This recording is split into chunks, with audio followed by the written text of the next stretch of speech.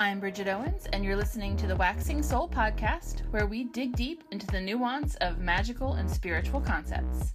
It's February 23rd, 2023, and on today's episode, we're discussing the important difference between focusing on the how-tos of magic versus the whys, and which is more important for those beginning their learning journey. Are you ready to grow your soul?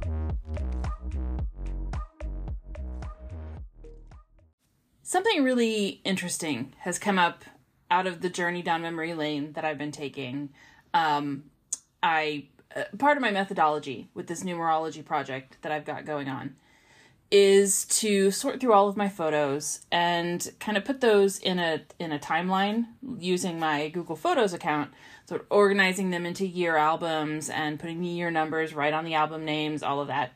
Like, seeing the reminders of stuff that happened in those years makes it easy to spot patterns. And I've even started, searching up photos of objects or places or whatever that I remember being important or notable, even if I didn't actually take the photo of them. There was one birthday. It was 2008, so when I turned 33. It was a disaster of a birthday. My parents kind of ruined things, and we ended up eating KFC for dinner instead of me actually, getting a birthday dinner as we had been planning, and the only, birthday part of it was the stupid bundt cake, the KFC bundt cake. Anyway, that has been kind of a pivotal or notable event, but I obviously didn't take photos of the sad KFC takeout. That made me sick, by the way. So putting a photo of a KFC bundt cake off the internet to, put in there as well to kind of round out the depth of recollection, right?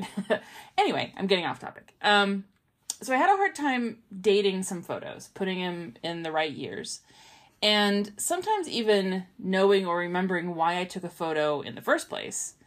But I knew that lots of photos from 2006 and after were for social media. So I put a request in to get all of my posts and events as a data download from Facebook.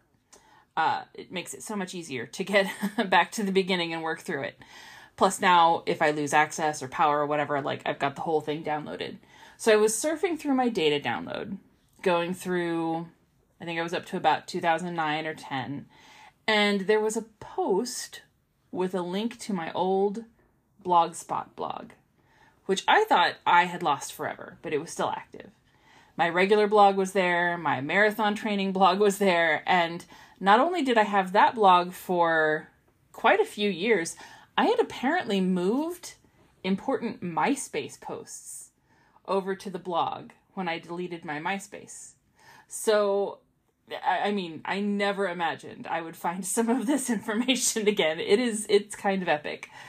But once I had that, I remembered that my very first Book of Shadows, my very first documentation of my first real forays into witchcraft, had been a blog as well. I had started a Blogger account separate from my main one and kept it on private and used that as my Book of Shadows so it couldn't be found sitting around the house.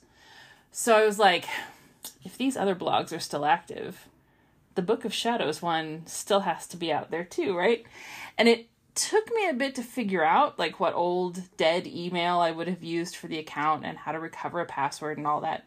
But I did it. And so now I've got all of my witchy documentation from 2006, seriously, 2006, all the way until 2013 when I switched to doing my public spirituality blog on my website, and I started documenting all of my alchemy workings and stuff in physical journals instead. So here I've got this whole, a friend of mine was like, I bet there's some cringy stuff in there.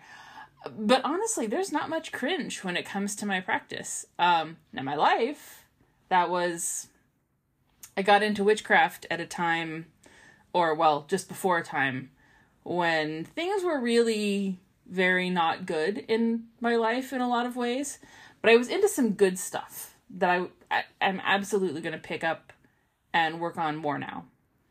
But anyway, that has kind of come up for me. And what I've realized reading through my old notes and musings and reflections, plus from a conversation that came up on TikTok, was that I think we do a huge disservice to those hoping to learn witchcraft when we focus too much, especially in the beginning, on technique and how-tos. Because for me, looking at the evolution of my practice, I can see me kind of fumbling around for the first year or two, just, trying stuff, just doing things. Like, this is a witchy thing. This feels like witchcraft. This is how I read to do it, so I'll do it. See what happens. And, nothing bad happened, but nothing significant happened either. Like, I wouldn't say I regret that time. I'm absolutely in favor of witches of all levels just trying things, just starting somewhere and exploring and trying things out. But what I notice in my notes is that I really didn't have a sense of why I was doing any of it, Like, the purpose was curiosity, which is valid. But looking back, I hesitate to categorize what I was doing as a practice for the first bit. Like, it was really just an exploration of techniques and tools to see if anything happened, which is different. It really is. I stitched a TikTok the other day, answering another creator who was talking about how much stuff on Witch Talk goes beyond the philosophy of, like, there are multiple ways to do things in witchcraft, to the point where people are actually teaching just absolute nonsense and calling it witchcraft education. And my position on that is that, let's be honest, it's not that hard to get decent information on how to do, spells and workings on the internet. Like, Google any type of spell you want to do, and you'll probably find 17 different versions, and there will be patterns. There will be common themes. Like, you can easily look up various correspondences and see if they make sense, or if there's better, options. Like, and like I said in my TikTok response, new witches don't get into trouble because they do spells wrong. They get in trouble because they do poorly thought out spells for dumb reasons and suffer the natural consequences. My point here, though, is that the how-to isn't really that valuable when it comes to really learning and using and practicing witchcraft as a beginner. Like, learning a lot of how isn't ever going to make someone a witch or a magical practitioner until they get into the what and why. Like, I didn't actually start productively practicing witchcraft until I hit a really rough time in my life and started doing my shadow work and going to therapy and actually thinking about why my life was the way it was and what I could do about it. Like, reading through my old posts, I was interested in tarot and stuff for a while, trying to learn it, but it wasn't until I kind of hit this wall of despair, I guess, where I didn't know where else to find the answers I needed to help guide me forward. That was the point where tarot started to click, where it finally made sense and I was using it with purpose. And I'm not trying to say that desperation is what people need to move their magic forward. It's just that I didn't really have a sense of an understanding of what purpose magic was supposed to serve in my life up until that point. Like, okay, I can learn how to cast a circle and set up an altar and I'll do it, but what is supposed to happen because I did that? Like, I can learn about crystals and work with them, try different meditations, I can look into sigil magic, but what am I trying to accomplish? And until I hit the point where I found that purpose, and it just happens that for me, it was a point of desperation. But then I was just playing around. Like, and it's that the witches that I was around, I think, weren't talking as much about the why of it all. So I didn't have that modeled for me. I just had a sense that there should be a purpose. Maybe if I kept doing things, kept trying things, I would find it. And it did work. It probably works that way for a lot of people, but still, that doesn't mean that the best way to learn or teach magic is to focus on the how-to. If we, look into TikTok for an example, what does all the arguing about, whether it makes sense to use a lemon in a hex matter if we're never talking about when it is appropriate to do a hex and when it isn't, and what's the difference between, hex and a curse, and why one might choose to hex somebody and why somebody else might address the same situation in a different way. For year 3 of the Waxing Soul podcast, my goal is to bring you not just my spiritual point of view, but to connect with a wide variety of authentic spiritual thinkers. If you're interested in being a guest and sharing your own path, practice, and approach to authentic individual spirituality, go to bridgetowens.com/podcast to apply. That question, that issue of what does it matter whether we're teaching the correct ways to do things if we're not talking about the whats and the whys, that question is kind of a loaded one when we really get into it, right? Because as soon as we get into that discussion of when to do things or why to do things, now we're into ethics and values and philosophies and even rules, and that's when things get touchy. It's one thing to argue about lemon hexes and herbal correspondences and whether it's okay to blow out a candle rather than snuffing it. But if we start talking about why we do what we do, now we're getting closer to arguing about who is right on a spiritual and religious level, whose worldview is correct. And of course, I'm always on here talking about how there's no such thing as truth and there's no correct answers to these spiritual questions. But the point of talking about what it means to us to be practitioners, how we make the decisions we make, how we use magic in our lives, that's the kind of conversations that help us create communities and cultures. That's the kind of wisdom that older witches can and should be passing down to the new ones. Not in the sense of like authoritative declarations about what is right and wrong, but contributing the learned lessons and the stuff that has been learned through experience. Where we go wrong is when we make those things absolutes and pass them on as like, these are the final answers and the only things that matter. I think it's kind of weird in a way that so many elder witches pass on their how-tos as if that's the most valuable part of their practice or their legacy. And I get that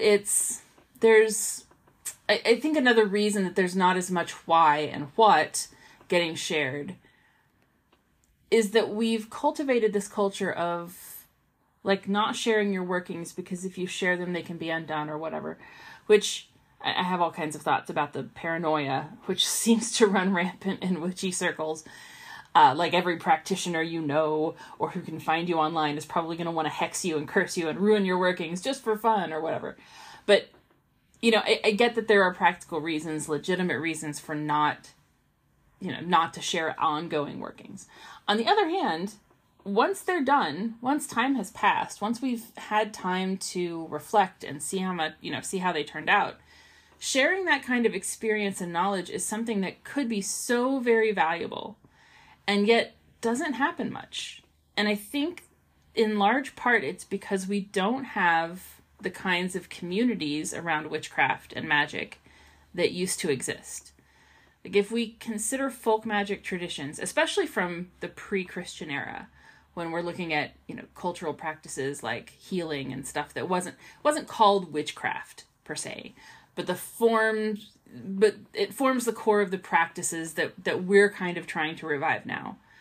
The wisdom of what to do and when and why was passed from generation to generation through stories and folklore and mythology. The how was learned by observation. And the ethical, philosophical, religious underpinnings about what was acceptable and unacceptable, the questions of when something was appropriate and what to do in certain situations, those things were absolutely passed on as cultural traditions. It was important to keep telling the stories of what happened when, someone did some healing practice or some working and it went wrong, or when some, notable thing happened because of whatever practice someone did, because that was part of the cultural wisdom that needed to be shared and preserved. If you remember me mentioning an episode or 2 or 3 ago, whenever that was, about the book club discussion of the book about local folk magic, one thing that jumps out from that was that the techniques of magical healing might be taught and passed on, but not always. Because a lot of healers just discovered that they possessed that gift. but that there were, communal rules and rituals and do's and don'ts about being a healer or witch and going to see one. These passed on stories about what happens if you don't follow those standards, or if a healer or witch does something out of those bounds, that's the cultural legacy more than the individual techniques, which can honestly vary from person to person. But the passing along of those stories and the lessons they teach, that's what community is for. We don't have to learn lessons the hard way if the story of one of our ancestors learning that lesson gets repeatedly told to us. And then on the other end of things, if we consider formal magical traditions, like the more modern approaches, if we use the term modern pretty loosely, you get things like grimoires and other texts where practitioners have purposefully recorded not just how to do things, but what they did, why they did it, and what happened. There's the formal tradition of recording the details of the development of various things so that the next generation can build on that knowledge. It's not just recipes and instructions, it's commentary on the what and the why. That's the value of magical texts. But the modern magical community, we, now using modern, we don't have a cohesive culture. We don't all come to this with the same kind of agreed upon set of beliefs and all of that. So it's hard, we don't have a working mechanism for navigating these discussions about what to do and why not. So either we end up arguing over those things, or we kind of stick to the how-to stuff because it's less fraught. We write books, but a lot of books out there today are more references, full of just explanation and instruction without commentary or reflection. And we are very, very careful where we tell our stories and offer our personal insight, because in the kind of environment you find, especially online, to share our commentary and reflection is to invite criticism and sometimes even bullying. It's so valuable, but in the interest of squashing conflict, we don't enter into real discussion much, so that we can all kind of keep the peace in a way. But this is how we get not just misinformation spreading around, it's how we get hate groups and cults. Lack of healthy discourse allows a lot of unhealthy stuff to go on. So I think it's really important for us as a community, as the larger group of everyone in the world who considers themselves witches and magical practitioners, to think about how we can foster healthier mechanisms of sharing our experiences and wisdom, so that eventually we can create a more cohesive culture around it, or at least a series of cultures, to create cultures that support and recognize the value of that kind of sharing, not in order to enshrine older practitioners as experts with higher status, but to foster the creation and protection of strong community continuity. The Waxing Soul is just a small part of what I do, so while you're listening to the rest of the episode, hop over to my website and connect with me online. BridgetOwens.com is the central hub for all my projects, including books, card decks, videos, downloads, courses, and more. Also find me on TikTok, Instagram, and Facebook as Bridget Owens Magic. So the original question that arose on TikTok was basically if there was a point at which some of these tips and methods and correspondences and stuff go so far beyond the fundamentals of magic that they are wrong and dangerous or whatever.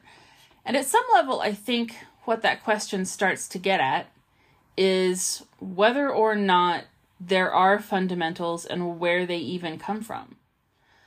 When we teach the how-tos of magic, where does that information originate? And is there any real basis in it? And I have to... Okay, the issue the issue of lemon hexes is a TikTok thing. If you're not on WitchTok, you might not have ever heard about this. But it's pretty common to see someone post content showing how to hex someone. And they use a lemon. They cut open a lemon, and they'll put somebody's name in it, and do a bunch of other stuff to it. So lemon hexes have become the poster child on WitchTok for bad information, because according to the fundamentals of magic as many understand them, lemons aren't suitable for hexes. And I've also seen similar arguments about using eggshells in baneful workings, like eggshells are protective, so if you put them in a baneful working, you're contradicting the intention of the spell. And then some people argue that, like, since the eggshell is broken, if your intention is that it symbolizes breaking down that person's protections, then it makes sense. And that's the kind of argument that I'm talking about. Anyway, the part I think is funny is that it reminds me of when I was a kid. There was a cartoon. I want to say it was Rainbow Bright, but since it involves flavors, I'm wondering if it was Strawberry Shortcake. But anyway, the villain in the episode was going to turn all the candy in the land lemon flavored. Something like that. The whole premise was that lemon was a gross flavor that kids would hate, which baffled me as a kid because I was like, I thought lemon was great. And I think of that every time I see the lemon hex fight come up. Like, is everybody now on team lemons are good? And the idea that they're acidic or sour or whatever isn't enough for them to be used in a hex if that's the person's way of envisioning the intent? But the thing is, I think we tend to come at those kinds of questions, the how-to questions, from a point of, and again with the problem of needing things to be absolute truth, from a point of who is right and who is wrong, under the assumption that only one way can be right.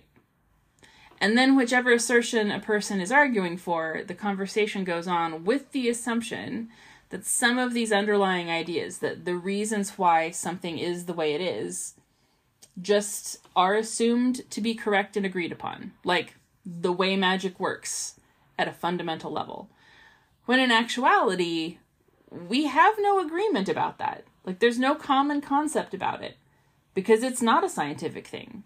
Like, do the correspondences come from physical properties, cultural associations, history, just because someone said so? Is it coincidence? Ghosts? Aliens? You know, without agreeing on the deep reasons why, the blueprint that kind of explains the fundamental mechanics, we end up just talking past each other. And again, I think this goes back, it's the problem of discussing our deeper spiritual belief systems.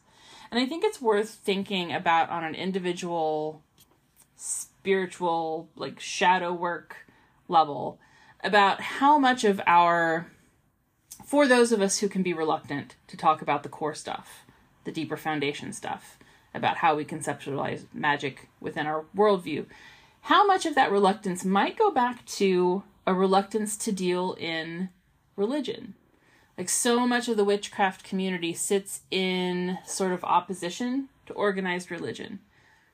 So for a lot of witches, there's a desire to kind of stay in the zone where we're just dealing with spiritual concepts, just the active part, the mechanics of magic, and not getting down to the heart of it all, because that starts to feel like hashing out dogma. And again, if there's a right and if there's one right and there's a bunch of wrongs in that argument, talking about it starts to feel a little like a battle for supremacy, like a war amongst religions. There's no other way to view it, unless we drop that assumption that there is only one right answer, which then allows for it to be a discussion and not a debate.